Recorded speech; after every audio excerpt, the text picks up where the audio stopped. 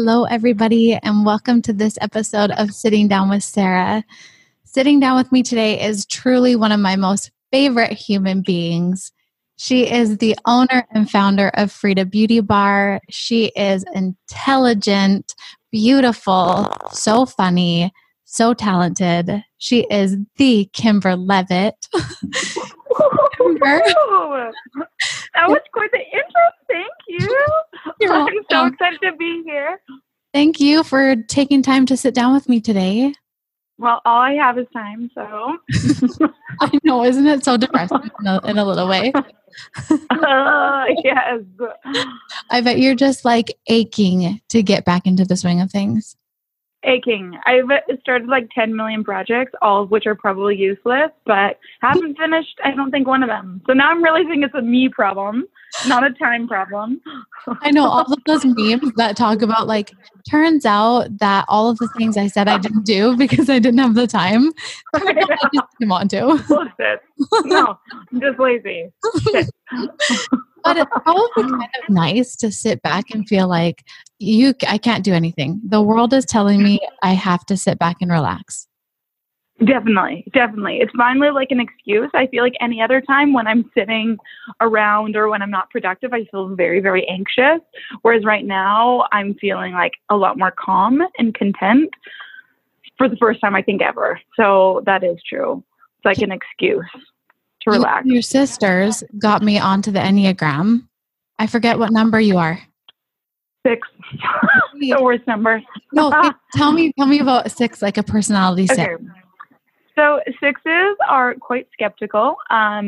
They take a while to be loyal, but once they're loyal, they are aggressively loyal, like to a fault, no matter what. They will stand by your side. Like if you kill 7 different people, like we will help you bury the bodies. Like psycho, but it takes a long time for us to get that way. But for the most part, we're very skeptical, very paranoid, very leery, very cautious, very anxious. Yeah, that's an unhealthy sex. I feel like there's so many great qualities in You're just like, there are a few.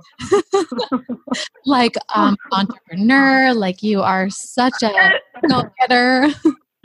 Well, thank you. Trying to become healthy. What's your Enneagram number? I'm 3.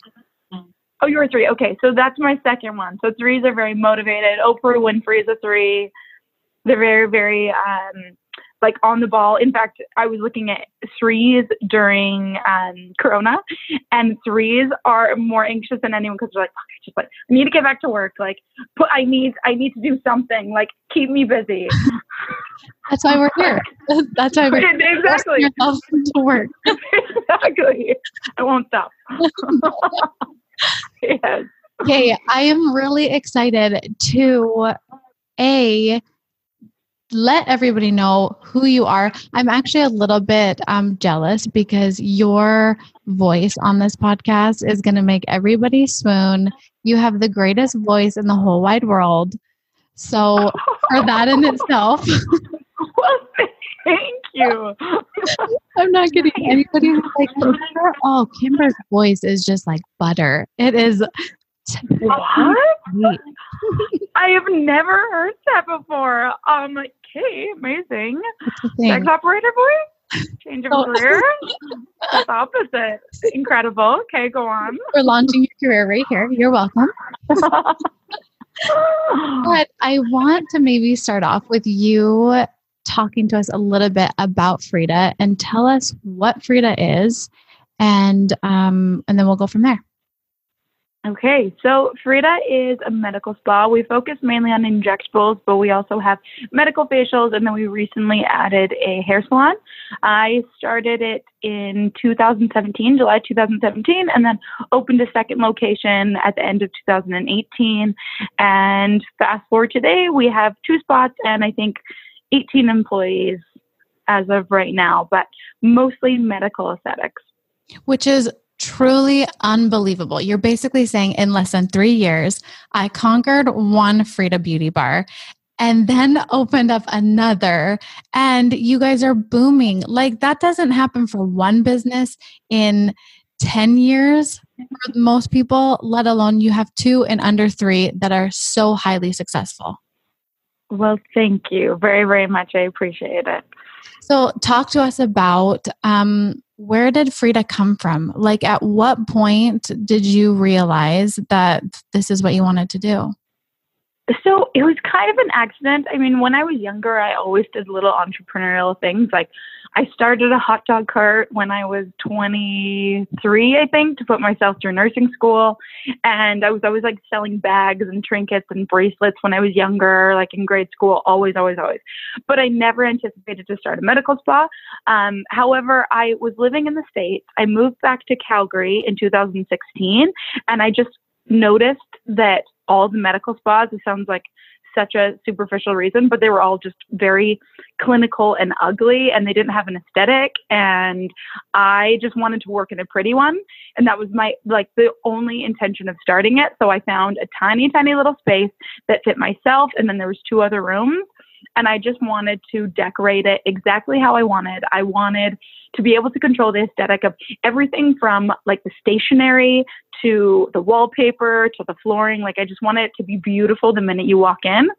And so I started it, and then I realized I had enough space for more employees.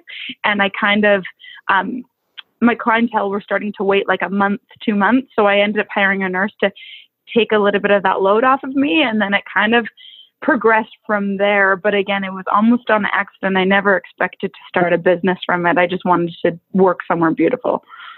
Did you know that you, endgame, wanted to at least be your own boss and be a business owner, or was that also on accident? Actually, yes. I've always been somewhat of a rule breaker, I guess, is a way of putting it. I always found like I could do something a different way or a better way, and quite stubborn in that regard. And I really, really, I really, really, really like creating my own rules and doing it my way. I've always been that way. So I think I always did know that I wanted to work by myself, but I wanted to be my own boss. I didn't anticipate getting as many employees, but yeah, I did always want to be my own boss for sure. Yeah. Okay. So tell us where the name Frida came from. Because that's a powerful thing. Yes, and especially lately, it's been kind of trendy, which is cool. So I knew I wanted to name after female, and I started looking up different females that I kind of identified with.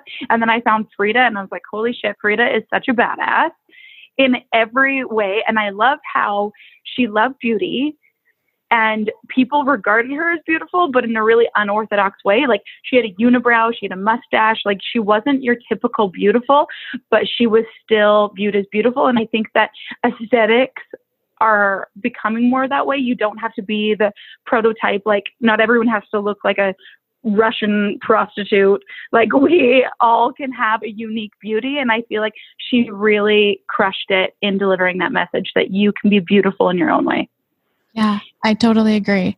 And it's so interesting because when you think about the world of cosmetics and injectables, like there is so much going on in the sense that, especially in your case, there is the behind the scenes, getting everything up and running, and probably the scene that people don't see is grinding, dealing with patients and clients and all of that tough business.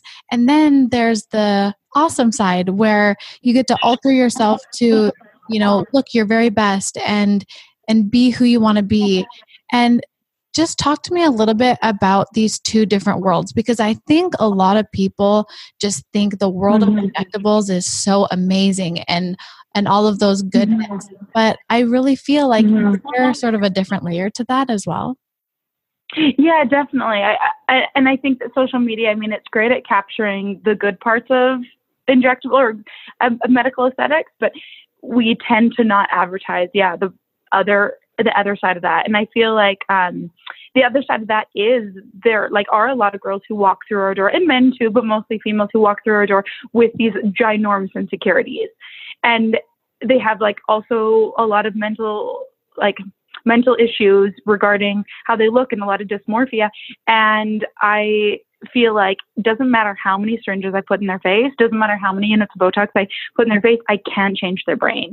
And a lot of people, they prioritize their aesthetic and how they look before fixing what's inside.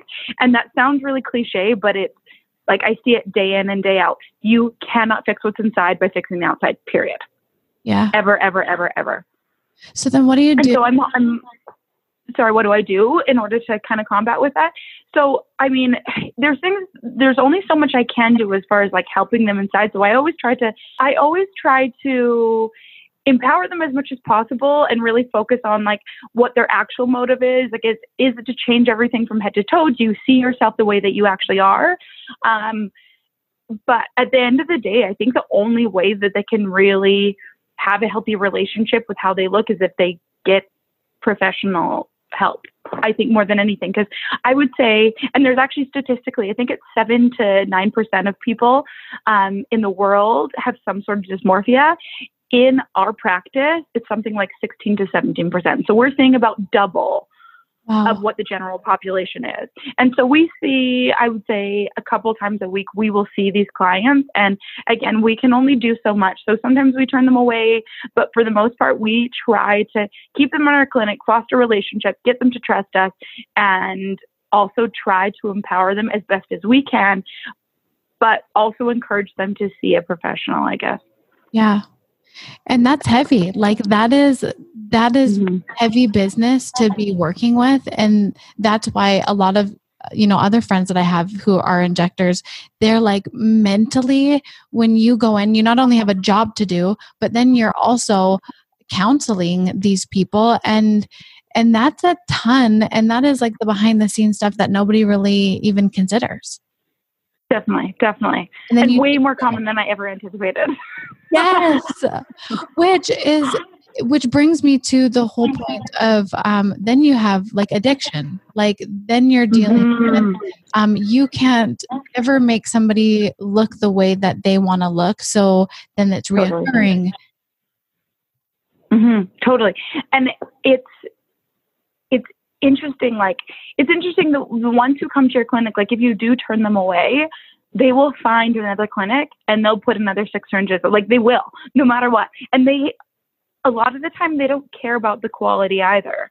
Like they're not, and they also have a ginormous budget for this. Like there is no budget. It doesn't matter if they haven't paid off any of their credit cards. It doesn't matter if they're severely in debt. Like they will spend and spend and spend and spend and spend. And it's hard because as someone who is ambitious and wants to make money, I know that these are our money makers. And that sounds really awful. So it's so hard to turn them away and know that, like, obviously your branding is going on their face, but those people will spend even when they shouldn't.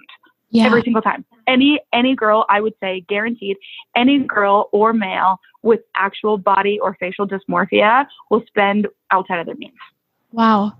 And then that sort of alters society's opinion of the world of injectables, because we see these people who have altered their face to the degree where they're unrecognizable, and then it makes you afraid of it and you don't understand, like, that's not normal. And you can actually have a very conservative look, but you get these people who abuse it. Definitely. And I always say, like, if you can't tell that someone has Botox or fillers, that's good filler and that's good Botox. And you shouldn't be able to. For the most part, you shouldn't be able to. For sure. So yeah, definitely. I think it does skew people's image because those people that you see walking around. And I would also say something that I didn't know before is those people who are walking around with pretty inflated, over-injected faces, they know it and they like it and they like that attention, which I didn't know. Most of them are aware, which I thought that they're very unaware and they had no idea, but most of them are aware that they have that face. And they say that they get comments as well. Like, I get comments, I know that my face looks fake and I'm okay with that.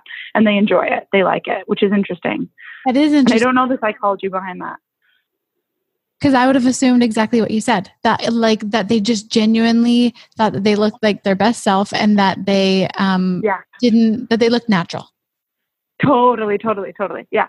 No, most of them, no. They can't see their face the same way other people can, but they know that they're over-injected. Right. And they love it. Right. So what would you say are the top myths that you get then for people coming in who are like afraid or who think some certain way that's not the reality of injectables? Ooh, okay, so that would be one of the top myths is if you're getting Botox and fillers, the people will recognize, I would say 95% of the time they will not even your own boyfriend or your own husband will notice, even if you have bruises all over your face. So that I would say is myth number one, is that people are going to know that you've had work done. Myth number two, I would say around cost. I feel like there's a lot of ambiguity around cost. I think that some people think it's way pricier than it actually is, when in fact you can get Botox for $250 every 4 months, and it's quite affordable. I mean, it ends up costing less than hair extensions. However, filler, I think that's where it adds up. I think that a lot of people don't realize how small a syringe actually is, which is kind of devastating, even for myself. I put one syringe and I'm like, it's gone. And that was $700. So I feel like is a little bit of a misconception, is you can fit into a tablespoon, you can fit 15 syringes. So when you think of that for volume, that is not that much. Yes. And one thing that I would say that I found, like Botox, I really thought that if you put 5 units in my face, that my whole face would be frozen and I wouldn't be able to move. And I have learned, because I'm a Botox addict, yes, that it truly takes so much more than you could even ever imagine. Like when I freeze my face, that my face doesn't even come out frozen. Like I'm so depressed. Yes. I know. Same. Well, and that's another thing. I would say 9 times out of 10, when people walk into the clinic, they're like, I want a micro amount. I want a lot of movement because I don't want to be frozen.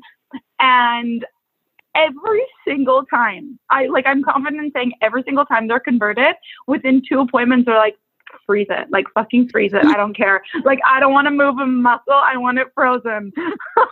Yeah, because I think the people that we see that have those really artificial, like Nicole Kidman-like faces, that's a facelift every single time. That's rarely Botox. Like someone is taking a scalpel, tying that skin as tight as they can, and suturing it back behind their ear. That is not Botox. And we don't know that from our point of view. We're like that's 4 units of Botox and never again. Yes, exactly. Done. Are there any other major myths that you can think of that? Major myths. One thing that we get a lot is Botox and filler, what the difference is. And in fact, even people that we train, because we have an academy here where we teach students how to inject Botox and fillers. And even them, after doing research, a lot of the time don't know the difference. So a lot of the time they'll say things like, how much Botox do you think that person has on their lips? And 9 times out of 10, it is filler, not Botox. So what Botox does is it essentially paralyzes the muscle. Without that repetitive movement, you aren't going to get those folds, which we call wrinkles. With filler, we're going to volumize areas that have lost volume, or else enhance areas that we want more volume in. So that's going to fill it up. Botox is just going to paralyze that muscle. Right. So that I think is common. And filler, would you say lasts longer? Yeah, definitely. So Botox, you're going to get about 4 months out of, and filler, depending on the area, you're going to get anywhere from 6 to 15 months, depending on the area that you inject. You talked about Frida Academy. Tell me the process of doing that. So not only do you have these 2 successful spaces, but you now have added on a Frida Academy. And what is that? Thank you again for pumping my tires. This was nice. We added Frida Academy last year. So I noticed when I wanted training to become an injector, there wasn't anything that really catered to the style of learning that I like the most. I find that I am a very slow learner. I think I need things repeated to me over and over and over and over again. And then I finally am like, okay, I got it. Especially with the ADD, like that's a whole nother layer. So I wanted to create a course that had a ton of visuals, a ton of hands-on, things that would really like captivate people, not just in the room learning. Because I found that when I did that, the first day of my training course, I think I retained 2%. So in April of last year, we started an academy. It's made for nurses, doctors, or any other medical professional that's allowed to inject filler or Botox. And it's a 3-day course that's mostly hands-on learning, and we train other nurses how to be injectors, similar to kind of the style that we, or the approach that we like. I feel like it's very much targeted to younger people because that's our clientele. So we teach people how to inject on that like 20 to 40-year-old client more than anything.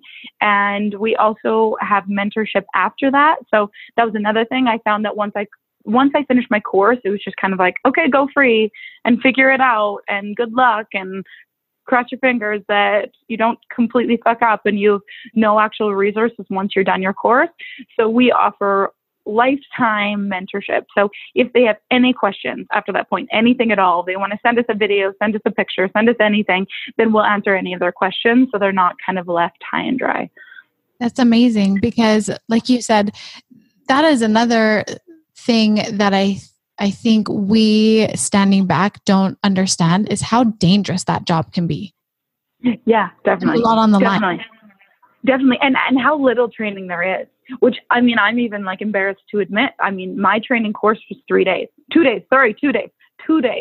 And I'd worked with a plastic surgeon prior. So, I mean, that's where I got most of my education. But realistically, anyone can go to a 2-day course, be done, and inject the next day. So then that brings me to, what are the qualities that you need to have? Because not everybody can do that. Everybody can take the course, but not everybody can be good at it. Definitely. So I would say quality number 1, you need to be creative, or you need to have an aesthetic eye. So those people who like love doing makeup, or they're always painting, or they're always creating, like that is your number 1. I tell my nurses a lot of the time, like, you are no longer a nurse. You are an artist with a nursing background. You would never expect like a tattoo artist who had no creative ability to all of a sudden get into the tattoo world. I feel like it's similar with injectables. You're creating faces, like you need to have that aesthetic eye. And you know if you have it, and I'll know after the end of the course if you have it or not. So I would say that is number 1. Number 2, you have to be a patient person, because you will not be making a lot of money, if any, for the first 6 months. And the first year, you're going to struggle. You're not going to make the same as you are in the hospital. And then after that, it can be advantageous. But if you have to be patient, because if you're in it for the money, you won't make money. And I think that's the same with anything in life. Like if you're doing it for the money, you'll never ever actually see the money. Yeah. Those are a couple I would say top characteristics. I feel like people who are sick of the hospital and they love pretty things. Those are the people who always do really well as injectors, always crush it. What about personality wise? Because I have also been, even just doctors, where you're like, did you know that you have to work with people when you became a doctor? Oh my God. Yes. And it's shocking. Some of the people want to get into it. I'm like, why don't you just pursue something that you're naturally good at? And I am a huge believer in that. Oprah Winfrey said it, and everything Oprah Winfrey says is the truth, obviously. But she said whatever, obviously, she said, whatever you're good at inherently, that's what you should pursue. Definitely agree with that. Like, I would never go try to be an accountant. I'm way too ADD. I'm way too spacey for that. Like, I would never get my work done. Even front desk. I've been front desk lately since COVID, and I suck at it. So, like, I would never do something like that. I'm way too distracted. So the same goes with injectables. Don't enter this field if you're not good at it naturally. And I think that as far as personality, you have to like people in some regard. Like, you have to enjoy that conversational piece. Like, it's definitely significantly easier for the people who are outgoing. You still can if you're shy. You still absolutely can, but it's going to take you 3 times as long to get a clientele. The people who love networking, those people get a clientele, I would say 6 times faster. And you have to be a good listener, because you might have a completely different vision for someone's face than what they have. And you have to be able to communicate, because you might both have good ideas, but ultimately it's their face and they get to decide whatever look they're going for and trying to achieve. So you absolutely have to be a good listener. Yeah. And one thing that I can think of, like going into that room and being so vulnerable with, like there's nothing scarier than giving your face to somebody. No, I agree. I agree.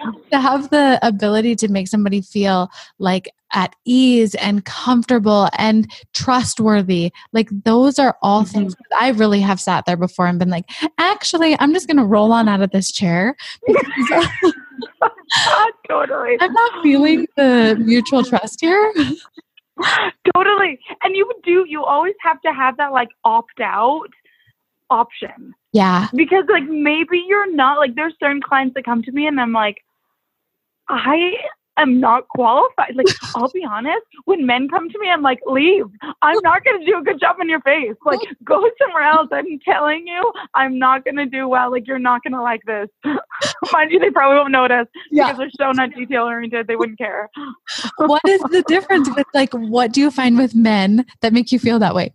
Oh, I don't even know where to start. Like, because they come in and they're like, I want anti-aging. And all I want to do is give them like this beautiful, high feminine cheekbone. And I'm like, no, they're not going to like that. They're not going to like that. And also with Botox, like, this is my personal opinion. I think that most men, until they reach the age of like, and I know I have a different opinion than a lot of injectors, until they reach the age of 40, I don't necessarily think that Botox or filler makes them look better. Like, I think it might make them look the same and sometimes worse. And I think that when we smooth out men's face too much, it starts to feminize them. Like when they look more like, that's why when they age, they start to look better because they become more masculine. They get like bags under their eyes, are a little bit more gaunt, like they're a little bit more chiseled. They don't have that baby fat. And as soon as we stick filler in there, we're doing the exact opposite. We're feminizing their face instead of masculinizing their face. So I'm just not good at it. That's so interesting. And I agree with you. Mm-hmm. Right. On me, don't give me one tiny wrinkle. On a man, yeah, you can work that. yes, right? Like it's very, very rare. I think I've seen a handful of times men where I'm like, okay, you look better after than you did before. Yeah. But every other time I'm like, not so much. Not a fan. Not a fan. So then what would you say going into this line of work for you, what have you found have been your biggest strengths and your biggest weaknesses? Biggest strengths and biggest weaknesses. Let's say on the injecting side, but then also being an entrepreneur and having your own business. Easy. Well, I mean, sort of an easy answer. So on the injecting side, I would say the easiest part for me, I've always been drawn to lips. That's my favorite. I don't know why. And I never get sick of them. Like I could do lips all day long. And I feel like for the most part, like when I don't do a good job, I know that I haven't done a good job. Like I know what they need. And sometimes like, okay, I didn't execute that, but I almost always know like, okay, she needs filler here. That will be a balanced lip. Like this is what she needs. So I feel like that's one area that I excel. An area that I don't excel on, areas that are hard for me, men are very, very, very, very, very hard for me to inject. Botox actually is tricky for me. So doing Botox, like for the forehead, I find that it's tricky to get that exact perfect forehead. And I think a big part of why is because I don't get to see the result immediately. Yeah. So it feels like it's more like mathematical. It's more of like an analytical brain rather than a creative brain. And so sometimes I'm like, okay, I'm hopefully, like cross my fingers, but I won't know until 2 weeks. So I feel like that's a challenge for me. I feel like on the business end, I feel like I can answer that question even easier. On the business end, my strengths and weaknesses. Strengths would be that I love working. And I kind of intimated earlier that I have never felt like I was naturally very smart. Like I was never, nothing, like I feel like nothing has come to me naturally in my life. But I am a very, very hard worker. So I feel like it takes me 3 times longer to do anything, like anything, any project than it does anyone else. But I will put in those 3 hours. I'll put in those 6 hours. I'll put in those 12 hours. Like I'll work till midnight. I'll work till 4 a.m. That's never bothered me. And I've always felt like even in school, I was always an honor roll student, but I remember studying with my friends. They would go home and go to bed and I'd study for like another 6 hours. Like, I don't know why, it just takes me a little bit longer to catch on to things. And so I feel like just having a lot of perseverance and never giving up, like ever, even when I'm told no, like a million times, like I just will never, ever, ever, ever give up. I feel like that has helped me a lot in my life. Weaknesses, I would say number one is disorganization. For sure. Like, I feel like which I've lucked out because I've found a lot of people. I finally just realized like, this is something I'll probably never be good at. So I just need to hire people that are good at it. Yeah. Right. And so I have like Maddie and Kayla, they both have been working for me. Well, Maddie since the beginning and Kayla for 2 weeks, not 2 years. And they keep all my shit in line. And like, I absolutely like, and I know this is a cliche thing that people say, but I absolutely would not in any capacity be where I am without them, because like they make sure that this whole operation is running. Whereas I like get distracted and I want to like build a new business card or like, I don't know, go watch some video that's irrelevant. Like, I think that has been my biggest weakness and they've helped with that, I think, significantly. Yeah. I remember talking with you and another friend of ours who owns a business, and you guys were saying the number one thing is finding that core group of ladies and of employees who you trust and who do their job and all those things. But it's really hard to find them, like to find that fit, that they love their job, you love it. So what would you tell somebody who's starting out? Like, how do you find that person? So hard. Okay. Number one, which has helped me, and I wish I would have known this earlier, and I've become very obsessed with. I mean, this is what we first talked about before we even got into the interview, is personality tests. And I feel like I wouldn't be half as obsessed with them as I am unless I had a business. And now I don't even necessarily have to get them to take a personality test because I kind of know right off, like, okay, this is what you're good at. This is the role you should be in. But I use the one that's my all-time favorite is DISC personality test. It's 4 different personalities. And so often, and this even happened with myself, people are great employees, but they're in the wrong role. Like, and I cannot say that enough. Like, even Maddie, like, who's been with me since the very, very beginning, like, I changed her role. And all of a sudden it was like night and day. I was like, holy shit, like this is where you should have been from the very beginning.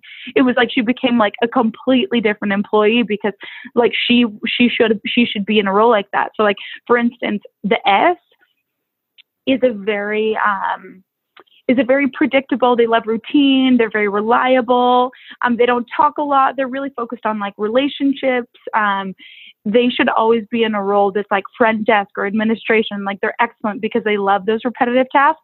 Someone like an I, which is probably both you and I, we should be in like an interviewing or like talking or in engaging or like person, like in roles like that. That's where we really, really succeed because it's very, captivating for us. So we don't get as distracted and we're usually really good with people and things like that. So I feel like getting to know what their personality is when you interview them and then placing them in the right role, I feel like that is key for sure. That's life-changing because truly, I don't think many business owners or employers even have figured that out. Like, how many times do they just go through people over and over? And it's like really sad because they're like, oh, I really like you and I saw the potential in you, but you're not a good fit. Whereas you're saying, you can have that and you can have that relationship, but move it around. Totally. Do that first. Like, do the personality first. Well, because we hired can I say this over this time? I probably won't listen. We hired an I for front desk. Oh my God, Sarah. Awful.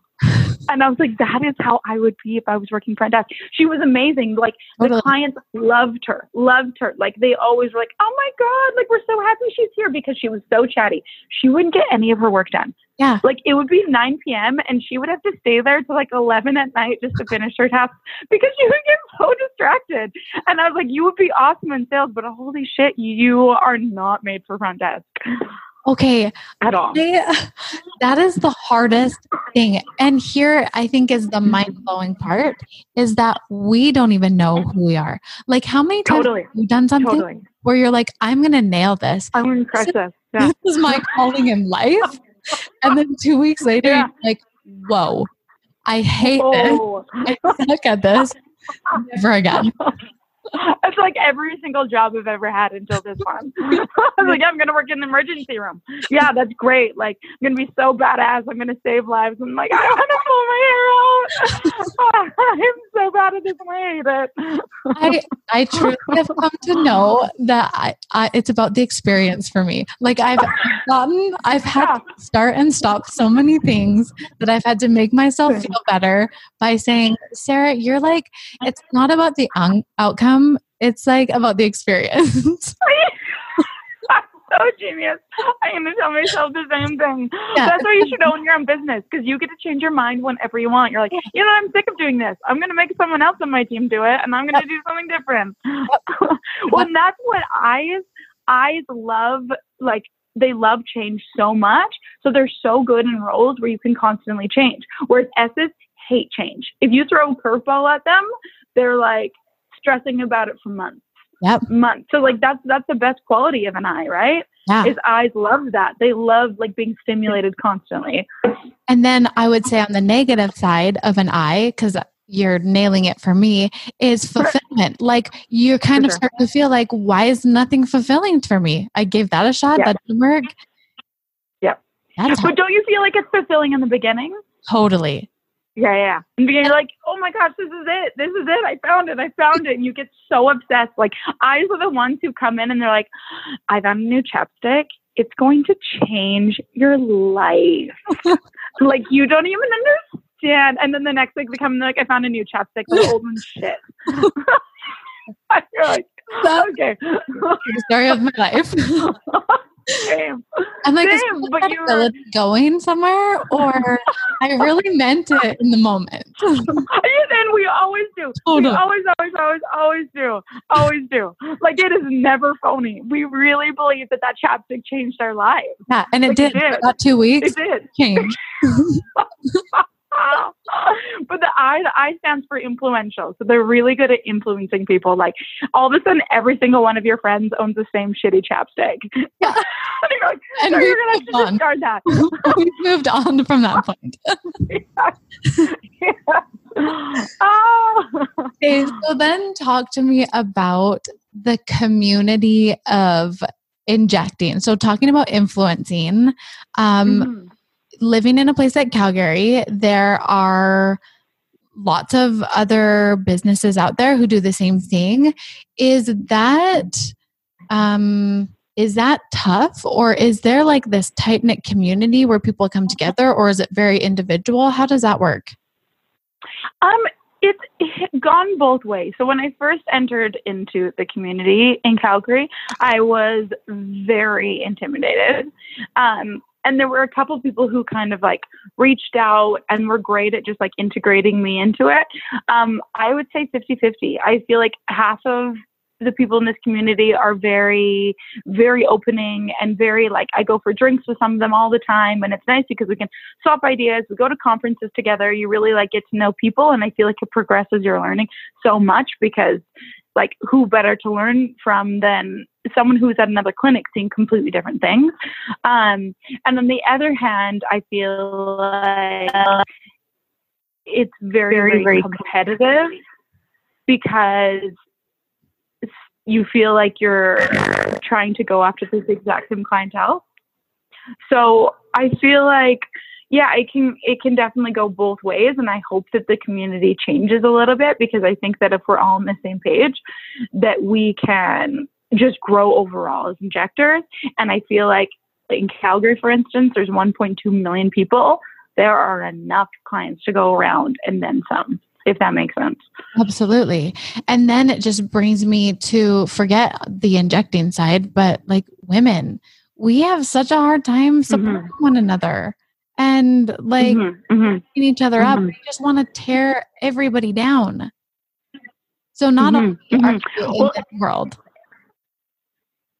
Definitely. Exactly. And most injectors are females. And I find that females, myself included, we create stories and then we forget to communicate whatever that story is that we created in our heads. Like, think about the times you've done it with your husband, or I've done it with my boyfriend, where you're like, oh my gosh, I'm pretty sure I just saw them check out a girl. And then you find out, no, they were actually looking at the TV behind the girl trying to catch the sports. You know what I mean? Like, but you create the story that you believe is definitely true. Like, it's definitely true. Like, this time it's a true story. And instead of communicating it to that person, you just hold it inside and then you end up resenting each other.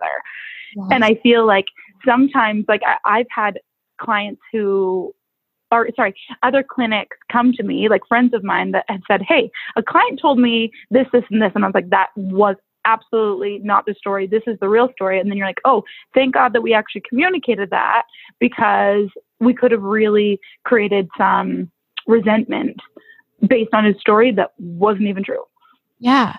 And that's what I love about you and Frida. Like, you are constantly, posting and sharing about other injectors who have nothing to do with Frida, who don't make you any money. They are just off doing their own thing, whether you're friends with them, whether, you know, they came to Frida Academy, but like they are out of your wing and you are promoting them. And that is so rare. And I love to see it.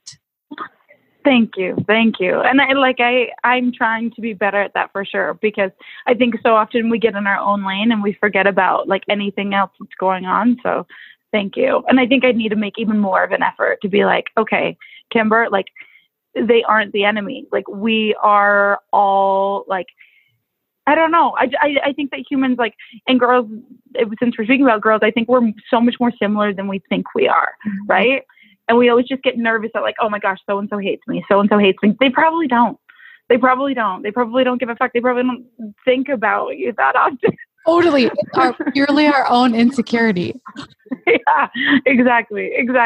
Like, I can think of 3 people right now. I'm like, they probably hate me. No, they probably don't. They probably don't even know your name. I don't even know the person doesn't know who you are, Kimber. No, everybody does know.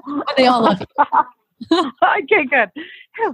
But then it's like that fine line though of the fact like you are a business owner. So like, yes, the fine line of I support you and I'm going to put that out there. But like you said at the beginning, you're all vying for the same clientele.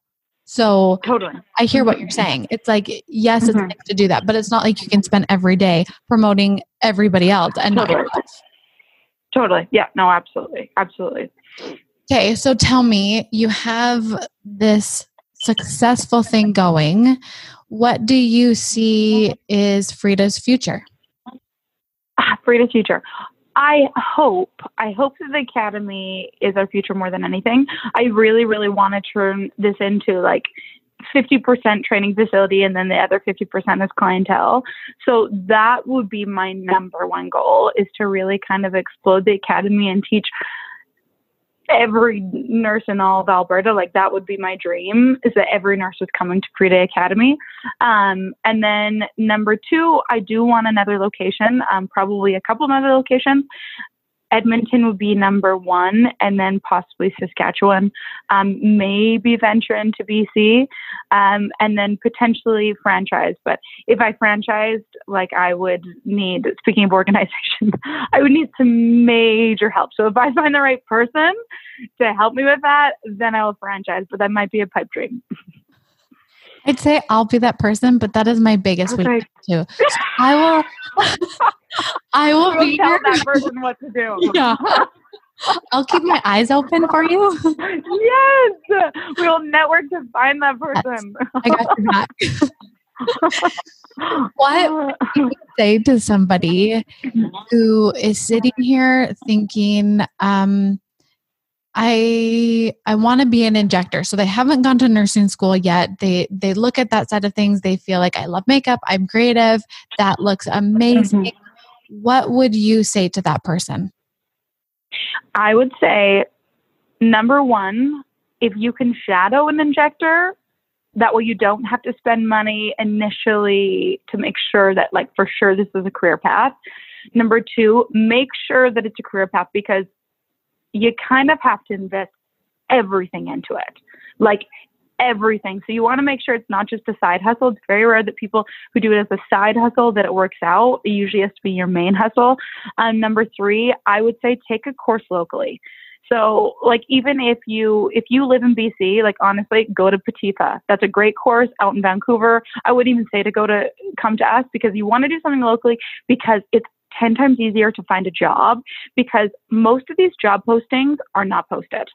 They're all internal. Like, I know 3 people that are hiring right now. So, like, when you meet people within that industry, within your own community, it's so much easier to get started. So if you live in Calgary, do a Calgary course. If you live in Vancouver, do a Vancouver course.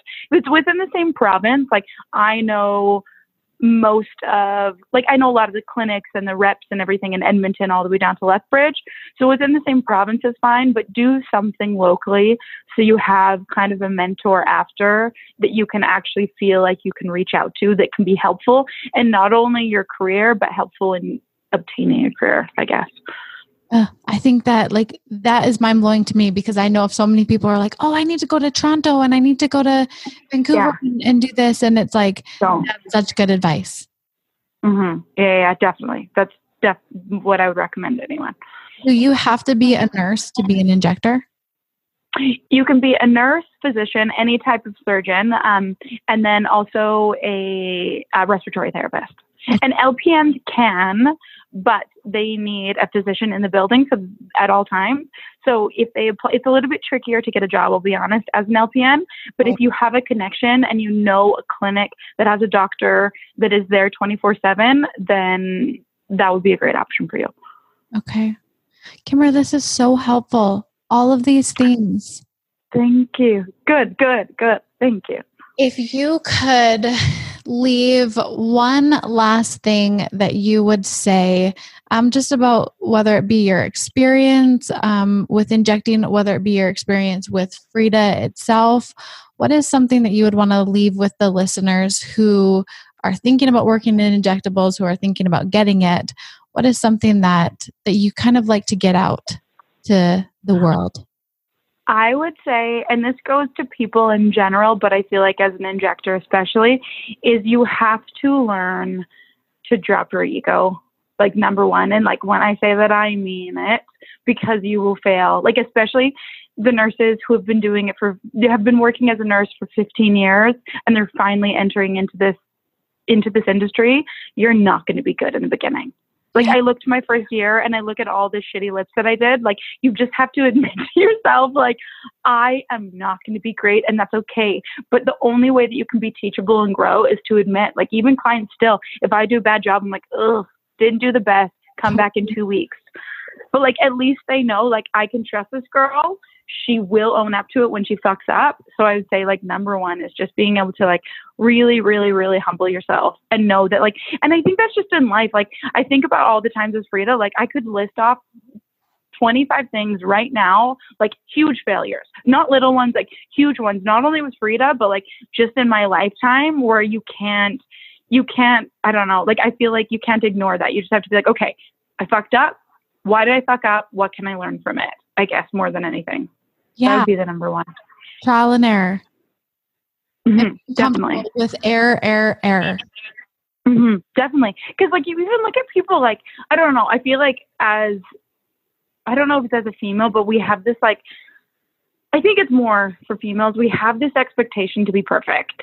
And, like, the way that, like, we're not allowed to have wrinkles, but men are, right? Like, there's case in points. Like, in every way, we're expected to be perfect. And we always try to, like, hide every fuck up that we have because we're so ashamed of it. And I think that's, like, a really, really dangerous culture, to be ashamed of your mistakes, because everyone is Oprah Winfrey has made huge mistakes. Like, Oprah Winfrey, I mean, I'm pretty sure before she started, like, was she not living in, like, the ghetto and got pregnant at 17 or something nuts? Like, every single person fucks up, like, ginormous fuck ups. And I think just being able to own up to it, because I think we relate more than anything to each other when we can admit to failures, I guess. Totally. Okay. So I thought that was my last point, but this is my last point. How do you work in an environment that creates perfection on some level and not get sucked into that yourself? Oh, you do. You do get sucked in.